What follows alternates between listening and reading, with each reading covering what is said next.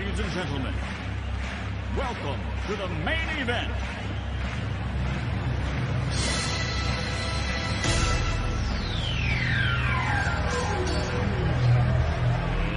Let's get ready to rumble!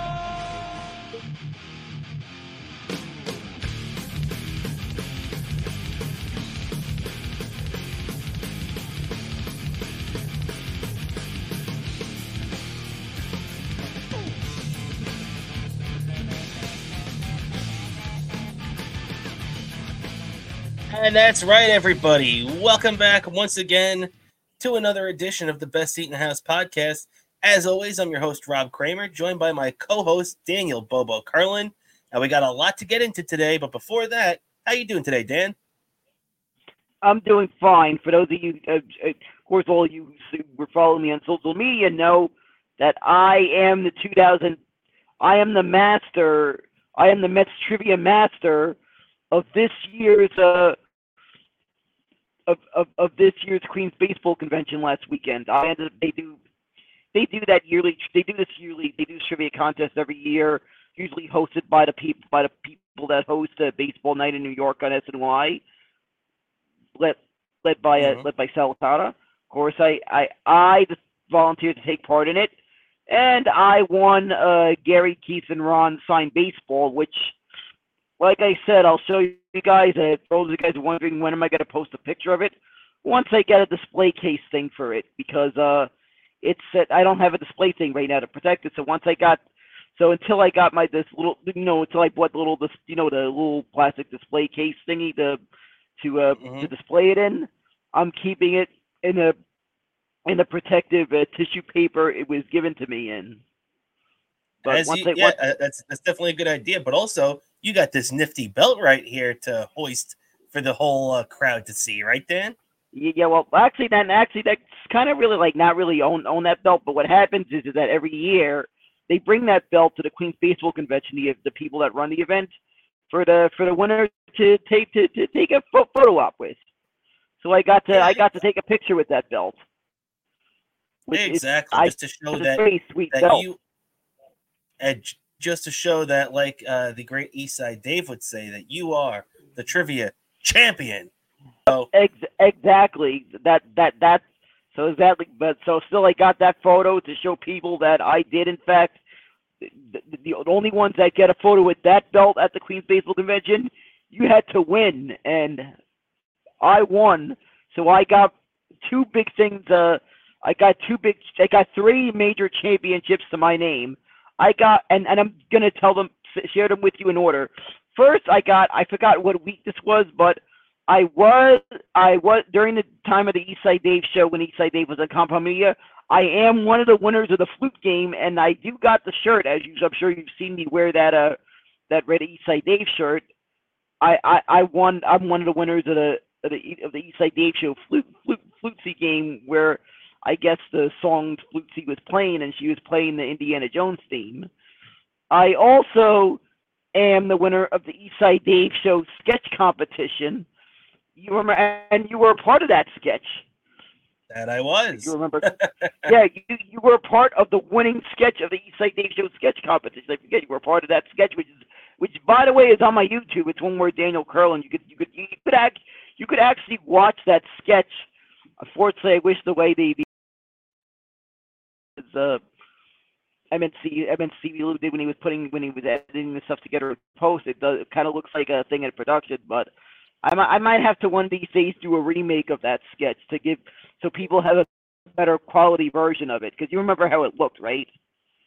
Yes. That was very fun, though. As a matter of fact, actually, if people haven't seen that, we'll post the link to that in the description of this video. Just in case you're wondering what we're talking about. Yeah, and I have to say, I had to try not to laugh when we're filming this, because I thought Stevie Lou did a hilarious job playing that pizza man in that sketch. He did. And I had to try not to laugh when I'm filming the part where I get angry and I whack him with the pizza box.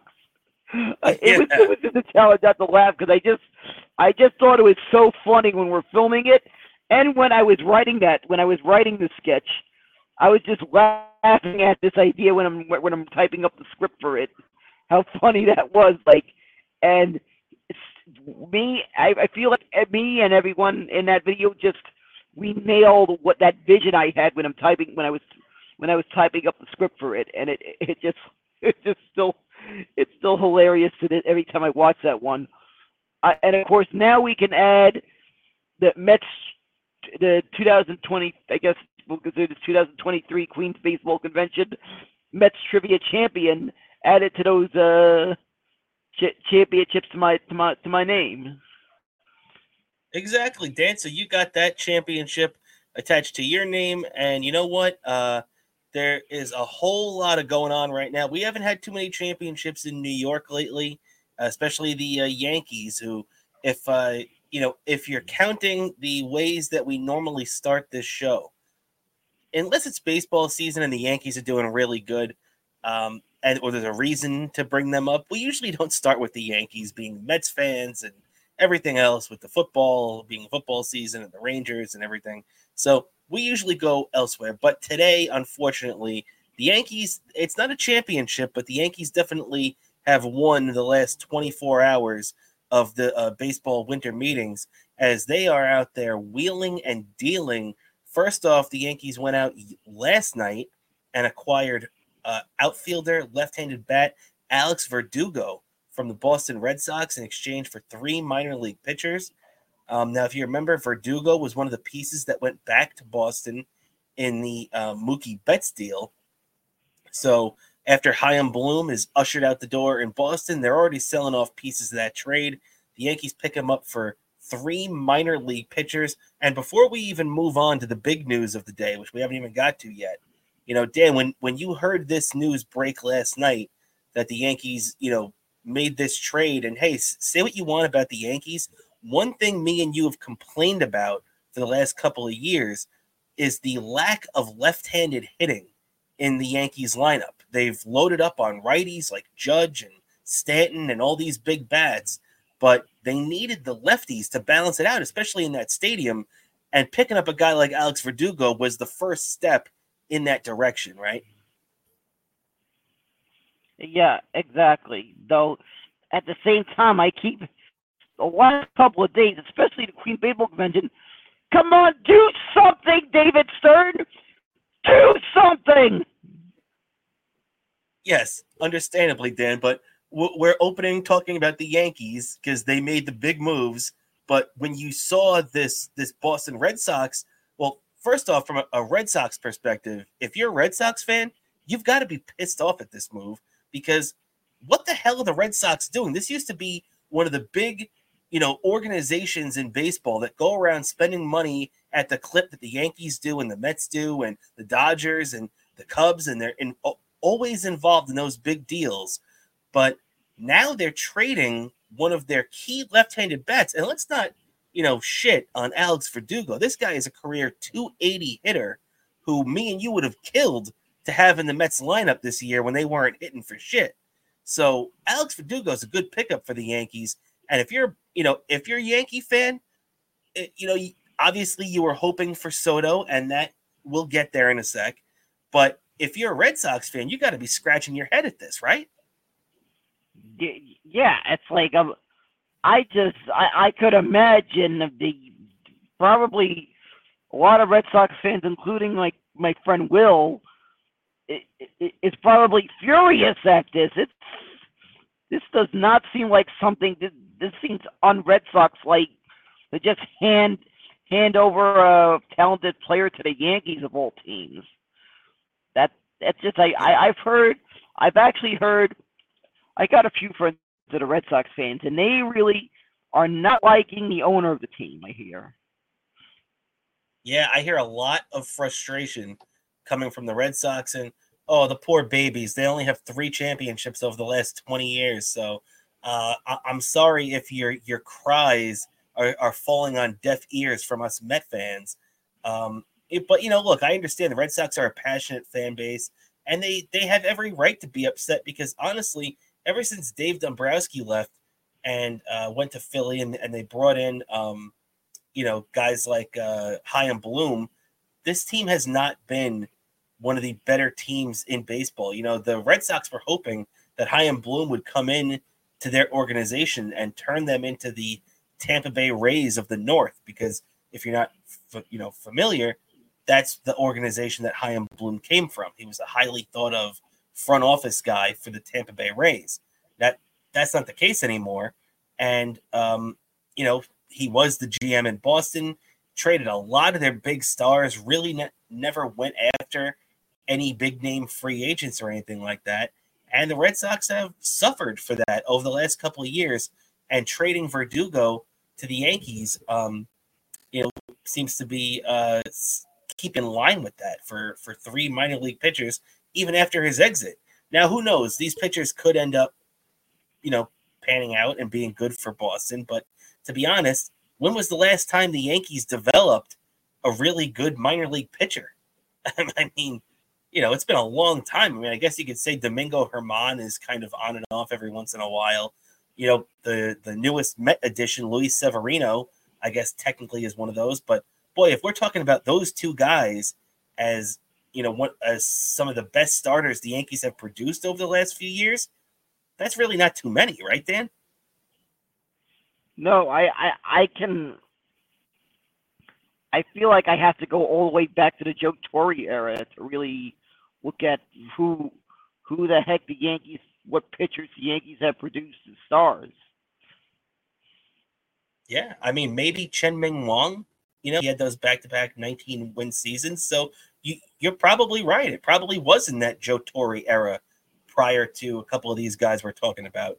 Because, when you think of the Yankee pitchers, they had A.J. Burnett for a few years. He was a free agent signing. They had Masahiro Tanaka. He was a free agent signing brought in from Japan. The Yankees had, a list of all these guys that really none of them were produced by the Yankees themselves. The one thing they were really hanging their hat on over the last couple of years was Justice Sheffield, and he got traded and hasn't done anything since. So it just goes to show the Yankees are a phenomenal organization when it comes to promoting their prospects, because they end up reaping the benefits. And let's just go right into that, Dan, because the Yankees basically got Juan Soto for nothing. I mean, it's insane what teams have to move to get star players these days, and the Yankees just get them for nothing. Let's look at this trade right now. So in case you're wondering what we're talking about, the Yankees ended up making a big trade today with the San Diego Padres. It's been talked about for the last couple of days. There have been rumors flying, but actually, when the Yankees got Verdugo last night, a lot of people just assumed that he was going to be flipped in this trade. But nope, Brian Cashman said he wanted to bring in 2 lefty bats in the outfield, and that's exactly what he's done. The Yankees trade relief pitcher Michael King and a host of prospects: Drew Thorpe, their number 5 prospect; Randy Vasquez, their number 13 prospect; Johnny Brito, a minor league pitcher; and backup catcher, the personal catcher of ace Garrett Cole, Kyle Higashioka, are all being sent to the San Diego Padres in exchange for outfielder Juan Soto. And if you're a Met fan, you remember outfielder Trent Grisham, because he killed us in that playoff series a couple of years ago. Dan, when you hear this, when you look at this, I mean, let's be honest. Drew Thorpe is the number 99 overall prospect in baseball. He's not a good prospect. Yeah, he's number 5 for the Yankees, but it doesn't mean shit. When you saw this trade, my first thought, honestly, was anger at the Mets for not being involved in this. But when you saw this trade and how this kind of tilts the power wheel in favor of the Yankees one more time, what was your initial reaction to seeing Juan Soto getting traded to the Yanks? It just made me furious at David Stern, just remaining there, sitting there doing nothing. I'm so until I see a big move made by David Stern, I'm not having faith in him.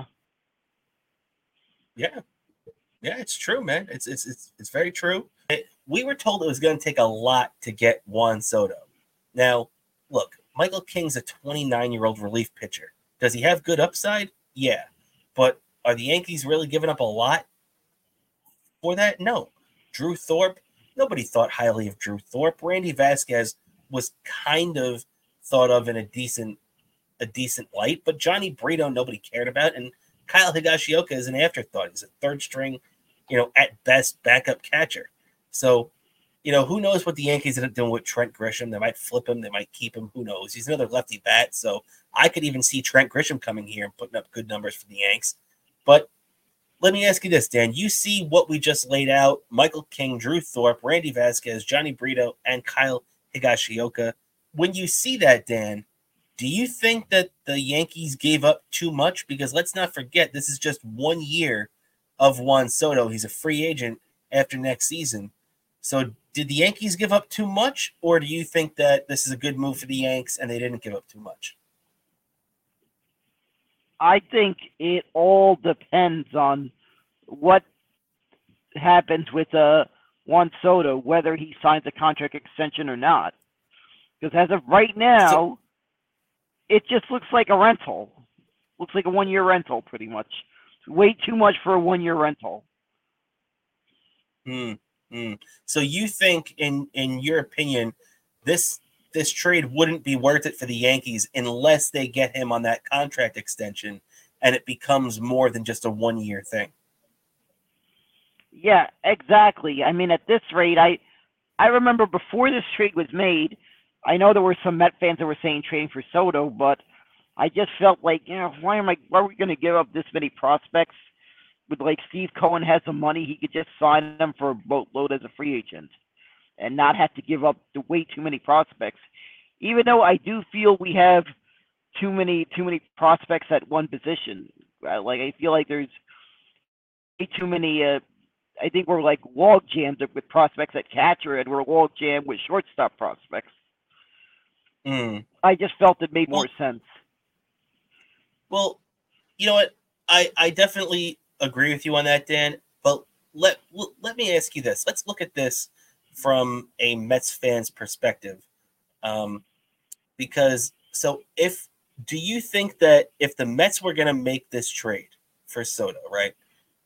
So it would be Soto and Grisham to the Mets. Let's just replace these players, right? So instead of Michael King, the Mets will send, let's say, Tyler McGill, right?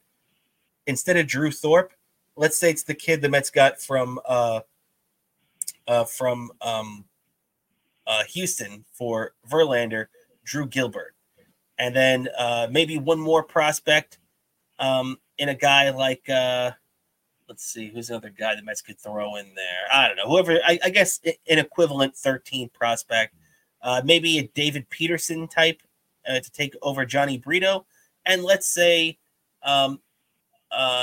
instead of one of those high-end guys, let's say it's a Tomas Nido, because, nobody really thinks much of Kyle Higashioka. So if I was saying that we were doing that trade for Juan Soto, would you think that would be worth doing if it was only 1 year? Or would you still need more than 1 year from Soto to do that deal? I think we would still need more than 1 year. I think what they would need, if the Mets were to make a trade like that, they would have to make a trade like that, and immediately David Stearns would need to get on the phone with Juan Soto's agent. Yeah, definitely. You're 100% right about that. Unless, of course, his agent, I forgot, is his agent Boris? I don't think so, actually. Now that you mention it, I'll look it up right now. But I'm pretty sure his agent is not Scott Boras. Let's see. Yeah, because if that isn't Scott Boras, they don't have to wait to the offseason to get that extension done. If it was Boras, I'd be thinking like, oh, we're gonna have to go through all that offseason drama. But if that oh, I'm wrong. Actually, I'm wrong. Scott Boras is in fact Juan Soto's agent. Yeah, then I feel like Scott Boras, just the fact that alone makes me feel like it's not worth getting a trade with a player that's like his contract expiring at the end of the year. Just for that alone, try to sign him. Just try to sign him during the offseason because you're giving up that much for what could be a rental if it doesn't work, if an extension doesn't work out right. That's true. But one thing you have to remember too, if you're willing to spend the money, Scott Boras is open because if you remember, he just said a couple of days ago in regards to Mets first baseman Pete Alonso that talking about an extension with him, that he's open for business. So you got to keep that in mind. Maybe Boras isn't as hardline free agent as he used to be, but I mean, I think either way, you're 100% right that if it's just going to be for 1 year, that's definitely too great of a package. But one other thing I wanted to get your opinion on, Dan, too, but before we moved on from the Yankees, was that how these trades affect the guys already on their roster. Now, if you look at it, Verdugo is an outfielder and Soto is an outfielder. Obviously, Grisham's an outfielder too, but he's going to end up being on the bench. When you look at it, Verdugo is probably going to end up being in left. Soto is probably going to end up being in right. Now, if you know anything about the Yankees, they already have right field pretty much covered by a guy who they just paid $360 million to last year by the name of Aaron Judge. And so he's been patrolling right field out there in Yankee Stadium for the past 5 or 6 years now. But after this move is made, the Yankees have said today, after questioning Brian Cashman, and he kind of revealed the Yankees' thinking of playing Aaron Judge in center field primarily next season. So it's not like he would be playing center field every once in a while, maybe once or twice a week. No, we're talking about 150 plus games or, around there of Aaron Judge starting in center field. Now, Aaron Judge is a great defensive player and he is a phenomenal defender. He's a phenomenal athlete. But I don't know, man. After you paid this guy $360 million, and he clearly is the Yankees' most important player, as we saw when he got hurt this year. The Yankees died. They died in the water the second Aaron Judge got hurt. He's the most important player, and they're going to be moving him to center field. Now, that's going to be a lot more stress on his legs. That's going to be a lot more demanding in-game for him. Center field is not an easy position. What do you think, Dan? Do you think that's a wise move for the Yankees to be doing that? I really don't think so. Just because of the injury history with Aaron Judge, I just feel like center field would be too taxing on him. His best bet is to be maybe corner outfield. Maybe years down the line, probably he'll be DHing down the line, but center field, not a good idea. Yeah. I mean, look, I think right now, it kind of reminds me of, if you remember, when the Mets acquired Yoenis Cespedes during the 2015 season, and then moving on into the 2016 season when he re-signed that first time. The funny thing about that is that the Mets acquired him to play left field. As we know, the Mets ended up having to play Yoenis Cespedes in center field for a lot, and a lot of that time, and it's reasonable at least to say that taxing him physically like that in center field for a lot of those games ended up coming back to bite the Mets in the ass at the end of that contract when Cespedes kept getting hurt, right? Yeah, I feel like it was in a situation where maybe Cespedes should have been a corner outfielder during that time after 2015. I feel like, because that, in the end, that injury, I feel like those injuries did feel like I think they wore Cespedes out. Of course, let's not forget also that that wild boar incident did him in. You'll remember that. Yeah, that's true. But if you remember too, that wild boar incident happened when he was recovering from another injury that is a heel injury. That, when I start to think about it too, and I put two and two together, you kind of think to yourself, maybe that heel injury that started everything had a lot to do with him playing a lot of center field over his first 2 years as a Met. I guess we'll never know. It's just food for thought. And you know what? As much as I'm not a Yankee fan, man, I just hope Aaron Judge stays healthy because, the baseball is better when guys like Judge are healthy, just like football is better when guys like Aaron Rodgers are healthy. And you don't like seeing star players get hurt. And I just hope the Yankees aren't making a mistake, right? Yeah, exactly. I don't want to see it happen. I mean, as much as I dislike the Yankees, I do understand that to Yankee fans, like, like people our age, like I remember my high school days, all the Yankee fans, like that my all the Yankee fans that are my age, they all remember Jeter as being the star player. I feel Aaron Judge is like the player that a certain generation of Yankee fans are going to remember as like the big star player they remember seeing growing up. Yeah, no doubt about it, Dan. I think you're 100% right. When you look at the history of the Yankees, you go back with there's always like a guy on the Yankees, who's the guy. Obviously, starting with Babe Ruth, then he passes it to Lou Gehrig, who gives it to Joe DiMaggio, who gives it to Mickey Mantle, and Mantle carries that all the way up until maybe even Thurman Munson in the late 60s when Munson came up, gives it to Reggie Jackson, who then hands it off to Don Mattingly, who then hands it off to, Derek Jeter. And then finally we've arrived at Aaron Judge now. And yeah, I think you're right, man. There's always going to be that guy. We still hear our buddy Eastside Dave on the Davey Mac Sports program. Don't miss it. One of the best shows around. He always talks about his love of Don Mattingly. And that's because he's a kid that grew up as a Yankee fan, rooting for the Yankees in the 80s and the early 90s. Obviously he loves Jeter too, but the guy that he grew up with, the guy that he idolized as a kid, which like you mentioned is that guy right now, Aaron Judge, back then was Don Mattingly. So yeah, I think Aaron Judge is right there in that same that same category, right? Yeah, exactly. That's the best way to describe it. Yeah, man. And so while we're tackling all this hot stove right now, we do because we concentrated right now. That's probably the longest Yankee segment we've ever done in the history of this show. But hey, I mean, when you make a blockbuster trade like that, you got to cover it. But we also had some interesting news come out over the last 24 hours regarding our New York Metropolitans, as the Mets contingent apparently earlier this week flew, which included Steve Cohen and new team president David Stearns, flew to Japan to woo free agent pitcher Yoshinobu Yamamoto. The Yankees are expected to meet with him on Monday when he travels to the U.S., and it's uncertain if he's going to have a second meeting with the Mets while he's here. Right now the Mets are considered one of the front runners for Yamamoto, so this definitely has to be good news that the Mets are going halfway across the world to try and lay the groundwork to bring him in here.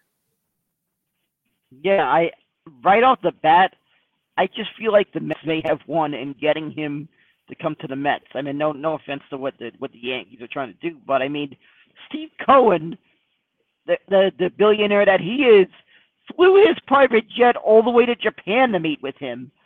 If I'm Yamamoto, I think I might be more leaning towards signing with the Mets, just alone because of the way that courtesy they did to fly over to where I live to speak to me like that.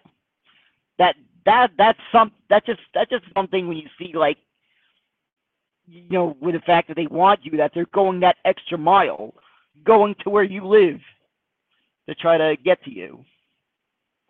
Yeah, you're absolutely right, man. I mean, it all comes down to putting the work in and putting the extra effort in. And yeah, it looks like the Mets are doing that right now. Everything leading up to today is suggested that the Mets are probably the front runners in him. You know what? In this sweepstakes right now for Yamamoto. One thing I found interesting though was that David Stearns, they were talking about the contingent, as we were saying, of Mets people that flew to Japan for this meeting. David Stearns mentioned that it was a long journey there, and it was a quick meeting, and then they jumped right back, and it was a long journey back. But he was asked specifically if Kodai Senga joined them on this, which would make sense. The Mets, Japanese free agent signing from last season. And he actually he declined to give an answer on that. And I thought that was very interesting. Dan, what do you think? Do you think that Senga was with them? I really feel like it's a 50-50 chance he might have been with them. Though you do got to remember, maybe probably probably may have been to Singer's availability at that time because you got to remember these players do have families. So for all you know, Singer may have been trying to make the most of like the off season, his family and stuff. But I'd say it's a 50-50 chance that did happen. Yeah, I agree with you on that. So it's it's definitely a possibility. I found it interesting that he I keep going to say neglected, that he decided not to answer that question. So very interesting stuff on there. The Mets still have a lot going on right now in this free agency. They've brought in infielder Joey Wendell. They made a couple of things today. They had the Rule 5 draft where they selected a pitcher who they then immediately traded to the Texas Rangers for a minor league pitcher who was pitching in college last year. I don't know, Dan. I got to tell you, I am not blown away by what we're seeing the Mets do this off season so far. I'm very disappointed so far, and I know it's early. It's only December 6th. Things can change. I know Yankee fans were probably very disappointed as of 48 hours ago too. But I'm very disappointed with what I'm seeing. I keep hearing the phrase reset, that they're trying to use this year as a reset after the signings of Scherzer and Verlander kind of went awry.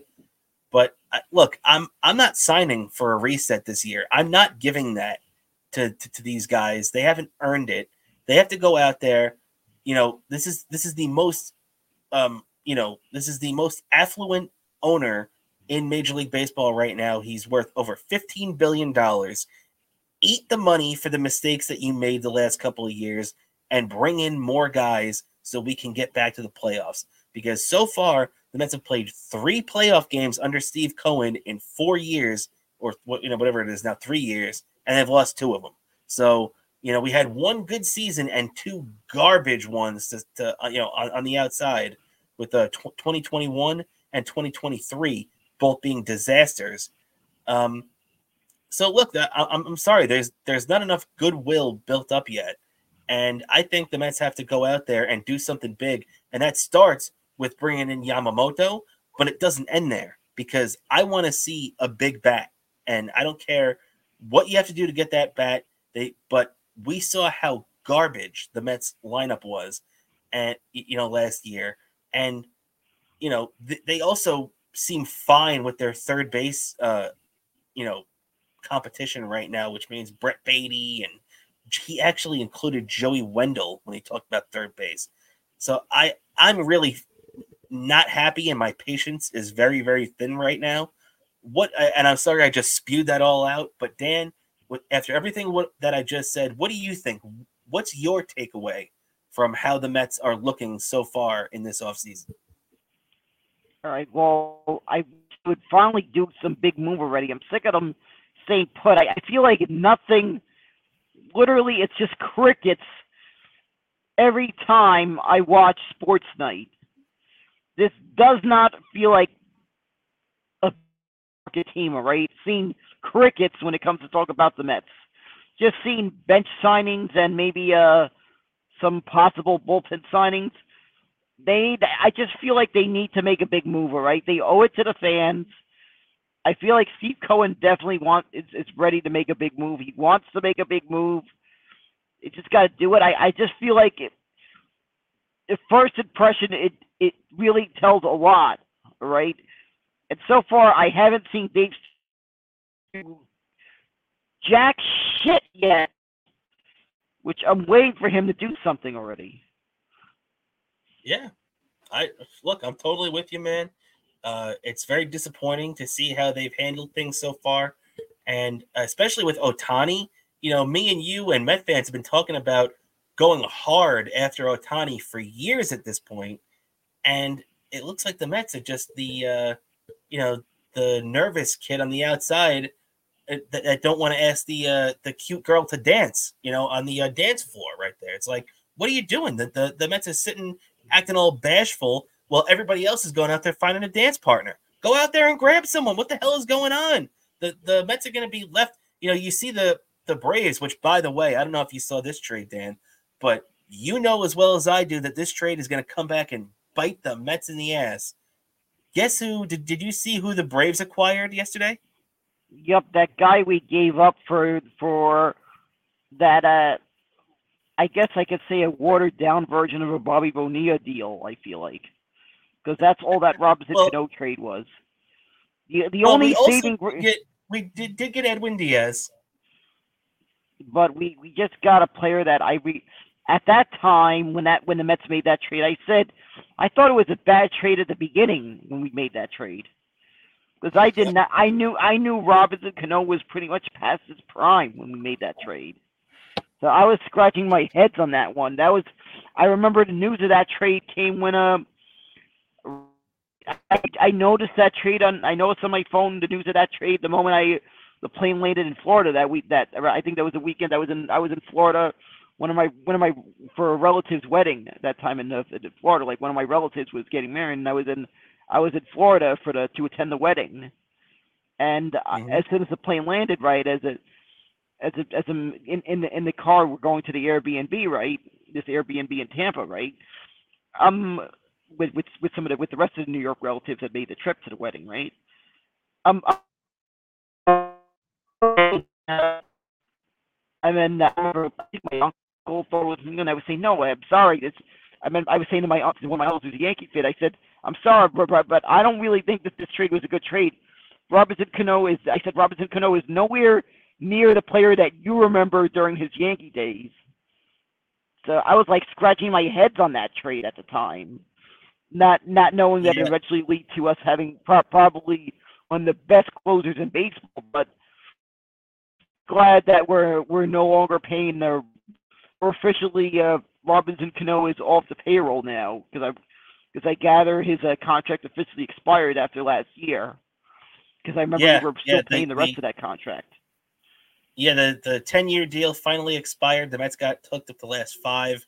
And yes, you're correct. Finally, that is done. That's over. So we don't got to worry about that anymore. Luckily, Steve Cohen mitigated that a little bit for us anyway. But yeah, just to reiterate, the prospect who the Mets traded, outfielder Jared Kalanick, is now in the Atlanta Braves organization. He comes over with a right-handed pitcher, Marco Gonzalez, who then the Braves ended up flipping for a prospect to the Pittsburgh Pirates. But mark my words, you know as well as I do, just like Travis d'Arnaud came back and bit our ass, just like anybody who the Braves get a hold of that's an ex-Met came back and bite our ass, that's exactly what Jared Kalanick is going to do, come back and bite the Mets' ass this year at some point, right? Yeah, though I hear say he's kind of has a bit of an ego in the clubhouse, I hear. Really? Where'd you hear that? I don't know. I was hearing some reports from Seattle about the guy. Really? I mean, I kind of read the comments when I saw the post from MLB Network. Oh, I see. Yeah, because I was kind of searching what some people in Seattle think of him. So I kind of was just trying to get the pulse on this player.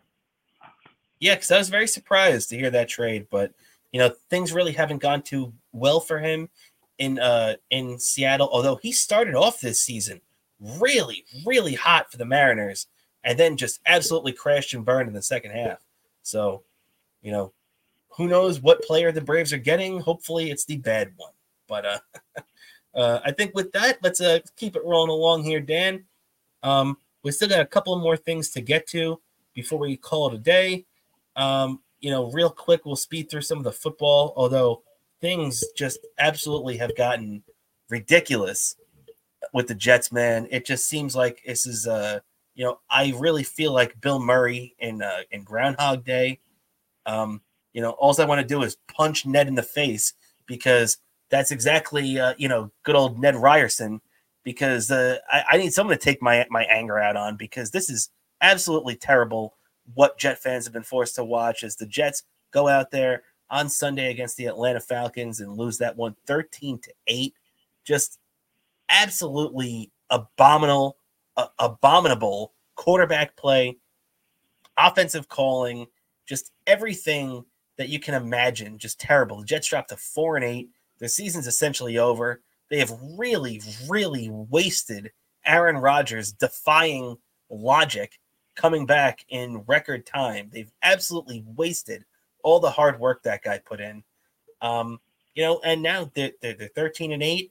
But the thing that really drives me crazy is that, so 2 weeks ago, we talked about Tim Boyle being named Jets starting quarterback, which at the time I said, whatever, okay, as long as they're taking Zach Wilson out, that's a step in the right direction. But Tim Boyle stinks too, so it's not going to really make that big a difference. But, my preference was Trevor Siemian, and he looked like shit too. So it looks like the Jets got 3 garbage quarterbacks in their roster, probably the worst quarterback room in the NFL, maybe even NFL history, based off what we're seeing, because this Jets offense, if you're not aware, is the worst offense in the NFL since at least the year 2000, but it's also the worst offense in the NFL in a lot of metrics, going all the way back to 1972. So this is one of the worst offensive teams in the last 50 years of the NFL. Mind-boggling, right? So they take Zach Wilson out after. Oh, I'm sorry, Dan. I'll be done 1 sec. I'm just going on a rant here real quick, because after they took Zach Wilson out, by the way, Zach Wilson went 40 consecutive drives. Think about that. 40 consecutive drives without scoring a touchdown. They decide to bench Zach Wilson. They put in Tim Boyle. He stinks. They lose to the Dolphins. He starts the next week, against the Falcons. He stinks, throws an interception, gets pulled. They put Trevor Siemian in. He stinks. After the game now, Tim Boyle gets released. Tim Boyle was released. He started the last 2 games. How do you go from being worthy of starting to being released in 2 weeks? And Zach Wilson is now, today, named inexplicably, once again, the Jets starting quarterback.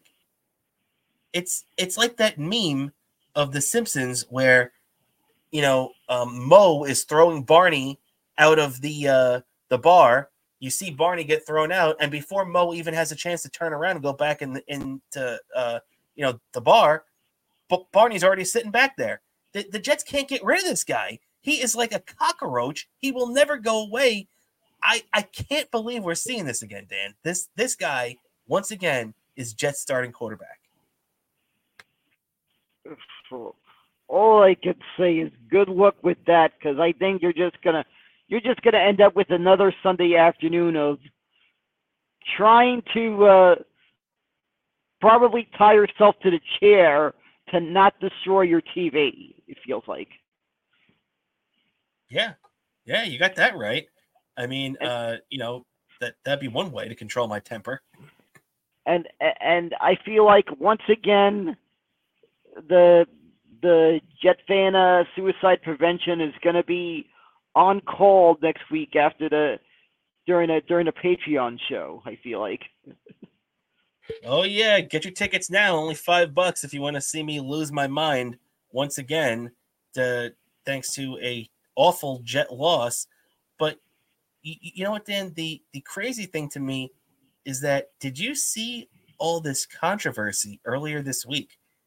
Right? There's a report from ESPN's Diana Rossini and The Athletic's Zach Rosenblatt, who, say what you want about the media. I am very angry at the media at times.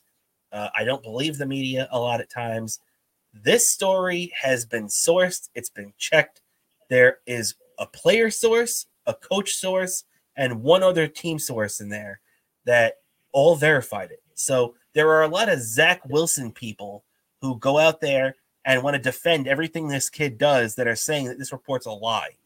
This report is not a lie. It's been verified. So even, by the way, both Aaron Rodgers and head coach Robert Saleh tried doing damage control on this, and in doing so, neither one of them even, intimated that this was not correct. They said that it might not have been expressed correctly, but they knew that this was a real thing. So the report states from both those people that Zach Wilson expressed to teammates and coaches reservations about returning as starting quarterback due to injury concerns. When I heard that, you cannot tell me that this guy is the best thing the Jets had to try and win it. To try and win, I cannot believe that this guy, who essentially, when you read it like that, he's quitting on the team. He's quitting on the team. It took Aaron Rodgers, by the way. All this was coming out yesterday. It took Aaron Rodgers, and this is another report that came out that Rodgers tried to refute a little bit, but it didn't really make much sense, and he didn't refute it hard. But Rodgers had to take Zach Wilson aside and tell him, hey, buddy, listen, you're doing yourself a disservice here. You got to go into the coach's office and tell him you want the fucking ball. You're not, quitting on the team, essentially, because when you read this, that he doesn't want to play quarterback in the NFL after, by the way, the Jets have paid him $35 guaranteed million as the number 2 overall pick in the draft. This guy wants to quit on the team because he's sad that the Jets benched him because he sucked and he went 40 straight drives without a touchdown. Dan, I'm losing my mind because of this team. This team is killing me. I understand, and we're going to get to Joe Beningo in a second because I want your opinion on that too. But I feel like Joe Beningo when I say I hate this team. When you hear this, Dan, what do you think about Zach Wilson? I just am shocked that this guy, how did this guy even end up on the team in the first place? Because it's just a complete disaster after another. And then all of a sudden we got now hiding that they've had injury concerns. How do they even start this guy with that? It's raising eyebrows of the bad decision on management. No. Dan, the thing is that Zach Wilson has no injury concern. He is 100% healthy, but apparently he's worried about playing and getting hurt. Then in that case, like, Zach Wilson's like a freaking joke. I mean, shut up and just go and put in the effort. Yeah, and guess what? When you play football, sometimes you get hurt. That's what happens. But if you know how to protect yourself, and okay, sometimes you can't help it, but he's played all year and he hasn't been hurt. What the hell? All of a sudden, now he started the last 9 games before he got benched. Now all of a sudden he's worried about getting hurt. What is he talking about? Mekhi Becton just came back. His line is healthier right now than it's been all season. So what is the injury concern? I don't understand it. It really drives me nuts. I cannot believe that actually happened, and it did. Whether people that like Zach Wilson want to debate it or not, it happened. And Dan, I have a theory too, because Robert Saleh came out today too, which, by the way, that guy, if it were me, Saleh be fired right now. And Douglas, I want both of them gone for nothing less than the incompetence that they've showed. But Robert Saleh came out today and said he felt that he felt all along that Zach Wilson gave the team the best chance to win. Now, let me ask you, Dan, if that was true, then why didn't Zach Wilson start the last 2 games? Why did he start Tim Boyle? I don't get that at all. That shows pure incompetence. But the other thing is, now we're talking about Aaron Rodgers went on Pat McAfee's show yesterday, and he was calling out these leaks from inside the Jets training facility, which, by the way, I agree, because winning cultures, you don't have leaks like that. The stuff you don't have players and coaches talking to reporters, throwing your quarterback under the bus like this in a winning culture. But if Zach Wilson really did say this, I don't blame him. But interestingly enough, they mentioned Tim Boyle getting released. Aaron Rodgers didn't even, and Aaron Rodgers has known Tim Boyle since 2019. They've been teammates. They liked each other. Rodgers was the reason that Boyle was brought in here in the first place. But Tim Boyle got released today before the Jets claimed quarterback Brett Rippon, or Ripken, however you say his name, off waivers. So what I'm saying to you, Dan, is I think it's very interesting timing.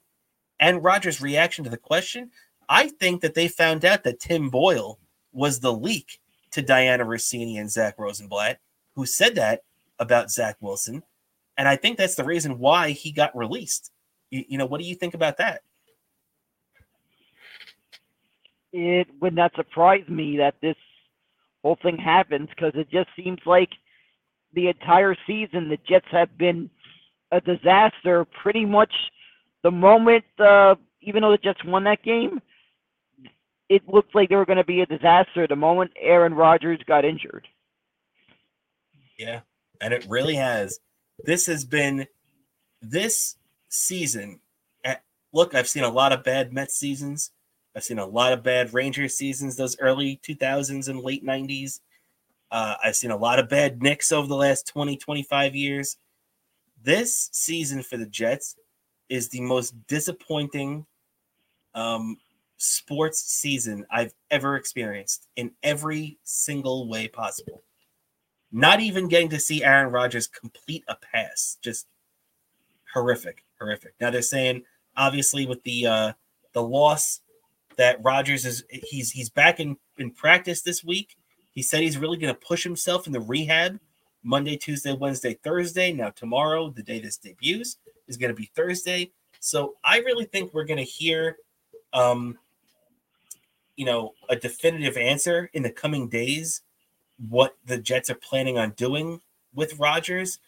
But even though they're saying never say never, I mean, there's no reason to bring him back right now if the team is out of it, Even if they win on Sunday against the Texans, which doesn't seem likely, but even if they win on Sunday, they're 5-8 and probably dead, although not mathematically eliminated, as Aaron Rodgers pointed out on Pat McAfee yesterday.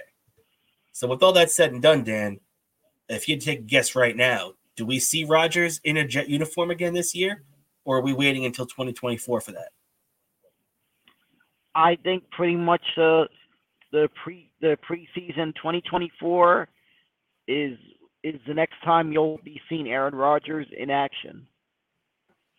Yeah, unfortunately, the Jets dropped the ball, and that could not have been the case. He could have been back at some point in the next week or two, but I do agree with you. I think the dream is dead, and the impossible dream has just become that impossible. I don't think A-Rod will be returning this year. I think you're right. It'll be training camp next year that we'll see him putting on that green jersey one more time. Now, the Jets' next game is going to be on this Sunday, the 10th, 1 p.m. against Houston, as we mentioned. We'll be live on Patreon following that. So patreon.com/Best Seat in the House podcast, $5 to join up today. But the other team, the New York Giants, are coming back off their bye, 2 consecutive wins. They also brought Tyrod Taylor back. He's been designated to return to practice. His 3-week window is open right now, just like Rodgers's. So the Giants have until basically right around Christmas Eve to decide if they want to bring Tyrod Taylor back. Now, they already decided that Tommy DeVito is going to be their starter on Monday night because they're playing the Green Bay Packers on Monday Night Football this week. And Tommy DeVito will be starting that. So, you know what?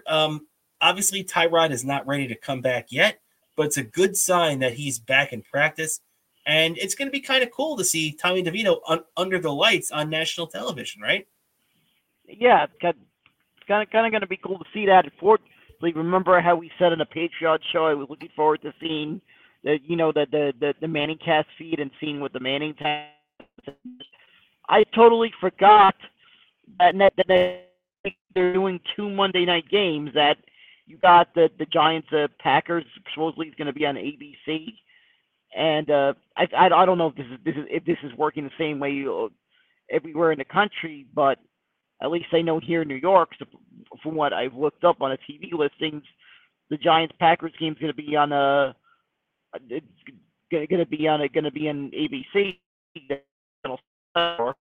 And the other, I forgot what the other Monday night game is, but I heard the other Monday night game is going to be the one that's going to be available in the Manningcast feed. So, unfortunately, I'm not going to get to really get. Fortunately, as much as I think ESPN is missing a golden opportunity on this one to really get to. I really want to hear like Eli and the Manning brothers really what their take on what they think of Tommy DeVito so far. But it's not meant to be, and I'm stuck with, I guess. I don't even know who the secondary Monday night broadcasters are going to be because it's very rare ESPN does 2 Monday night games. Like, obviously, I'm pretty sure the other game is going to be the one that Joe Buck and the other, I forgot whoever they do. Is it the Monday night? I forgot who the other guy is in the booth with Joe Buck is. Who's the other guy again? Troy Aikman. Troy Aikman. I'm thinking Buck and Aikman are going to be. They're probably going to be doing the other Monday night game, so I'm not quite sure who's going to be doing this game. What I do, I don't know if they have that information yet, but of course if they do have to bring the B team to do the broadcast, this Monday night broadcast. Part of me kind of hopes they go old school and we get to see Chris Berman in the broadcast booth again. That'd be cool. I always liked Berman, man. Yeah. I would just love to see like the ESPN, just a little bit of flicker of the ESPN I grew up with in the 90s. Exactly. You're right. And also on top of that now, Dan, you got the other thing that was coming out of last night now is that we'll shift over to a little bit of Knicks talk. As man, did you catch any of that tournament game?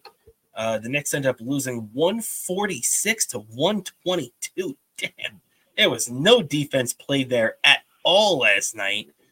The Knicks unfortunately get eliminated, although it really doesn't mean anything. But what'd you think? Well, for one thing, I was kind of more of doing a 2-screen kind of thing because I had the Rangers game on the TV and I had this game on my phone because I don't really think much of this in-season tournament. I just personally think it's a stupid idea that some TV network probably went to the NBA commissioner's office and pitched, and they went with it. And I just feel like the Knicks maybe didn't want to have to play an unnecessary game to pretty much a glorified exhibition game, and maybe save it for the regular season and the playoffs, I feel like. Yeah, but you know what, though? Like, I know what you're saying, but it really doesn't affect their rest or anything at all, because now the fact that they won on Thursday, they'd be going to Las Vegas to play whoever the other team left is. I forget who it was. But now that they lost, now they have to go to Boston and play the Celtics on Thursday. So either way, they were going to have a game on Thursday. And to be honest, whoever it was in Vegas, I'd rather play that game than the Celtics again, because the Celtics have kicked the Knicks' ass twice this year, and I'm sick of seeing Kristaps Porzingis in green. Yeah, exactly. I'm kind of sick of it. I just hope for once the Knicks win this. I mean, I will jump up and down in my living room if the Knicks win this game, I have to admit. Because I just feel I just feel like this would be a real emotional win, beating a tough opponent like the Celtics. As they're seeming like they're going to be one of the tough opponents this year in this NBA season. I feel like. Yeah, it's true, man. The Celtics definitely are going to be up there, and seeing Milwaukee last night too with Damian Lillard into that team, man, it wouldn't surprise me if we see another Boston-Milwaukee Eastern Conference Finals, because both those teams look pretty damn good. A little bit of the hockey, but to be honest, right now, the Rangers ended up dropping the game last night 6-2 to Ottawa. The Islanders ended up blowing one last night and losing 5-4 in overtime. The Islanders definitely needing the wins a lot more than the Rangers, but starting to get a little annoyed. This is the Rangers' second 6-2 blowout loss in the last week. But I think once they start getting healthy again, because let's not forget the Rangers are kind of banged up right now. They just got Fox back, and that they're still waiting on Hedel and Kako to get back to. So I think the Rangers that they're playing a little shorthanded right now, but once they get healthy, I think everything's going to be good. And even till then, they're still a deep team, right? Yeah, I just feel like the Rangers are going to be fine. I feel like that loss yesterday wasn't really anything to panic on. It was horrible. I do have to admit it was. It did make me want to. I did have to restrain myself from wanting to smash the TV for that. But as long as they don't fall into a deep hole and they bounce back and they go on another little winning streak, start winning Saturday. As long as they don't get in any long losing streaks, I feel like the Rangers are going to be fine. Looks like they're probably going to. I feel weird saying that, and a little advice to the Rangers: if you end up finishing the regular season with the best record, don't lay a finger on the President's Trophy. Because I'll tell you a little story about my Rangers fan history. 2015, remember that year? Rangers had the best record in the league. Remember what happened during that presentation, that trophy presentation? Remember Ryan McDonough? He touched the President's Trophy. Did you feel the same way I did? I was like, why did you do that, Ryan? There's only one trophy as a hockey player you're supposed to touch after you win it, and we know what trophy that is, the Stanley Cup. A little bit of advice to this year's Rangers. The only trophy you could dare touch after you win it is Lord Stanley. Yep, well said, Dan. Well said, man. And hey, I mean that's the last thing we got to see the Rangers do now. We've seen them do everything else since they won the Cup in '94. Bring one back, and that's why, you know what, as good as the regular season is for the Rangers this year, they're only going to be judged on what they do in the playoffs. So, and I think right now we got the right coach to lead them there. So, yep, exactly. And for those of you who aren't familiar with this little superstition in hockey, basically what it is that there's a superstition in hockey that during the regular season, the only trophy you touch after you win it is the Stanley Cup. It's the long time hockey superstition. Exactly, because it's pretty much saying that, look, there's only one trophy that matters: the Eastern Conference, the Western Conference, the MVPs, the President's Trophy. None of those trophies mean anything compared to, as you said, Lord Stanley's Cup. So yep, I think that's a great, yeah. As a matter of fact, a little story about the Stanley Cup and myself. When I was like 12 years old, remember when they had the All-Star game in New York? I don't know you're younger than me, but I don't know if you remember this. Remember they had this exhibit in that was in '94. Yeah, remember they had this exhibit in Grand Central Station where they brought stuff from the Hockey Hall of Fame on display, and they had the Stanley Cup on display. When I took a picture with it, I was instructed by my mother at the camera, because this is, of course, we all know how the '94 season ended. They won the Cup, but just before they won the Cup, I was instructed, because the Rangers hadn't won the Cup in my lifetime yet, not to touch the Stanley Cup. And I stuck by that when I took that picture with the Cup. And of course, fast forward a couple of years later, because the Rangers had won the Cup in my lifetime, then by the time 2018 happened, they had won the Cup in my lifetime. I had said I was like 12 when they won in '94. When I took a picture with the Stanley Cup, when they had it on display in Madison Square Park, which is a park in New York City, they had a little exhibit. They had like a little exhibit that had some memorabilia from the Hockey Hall of Fame, because it was the 100th anniversary of the NHL, and plus it was a lead up to the Winter Classic, which was happening at Citi Field that year. Only then, that encounter with the Stanley Cup, because they had won it in my lifetime, did I feel like I was worthy of touching the Stanley Cup.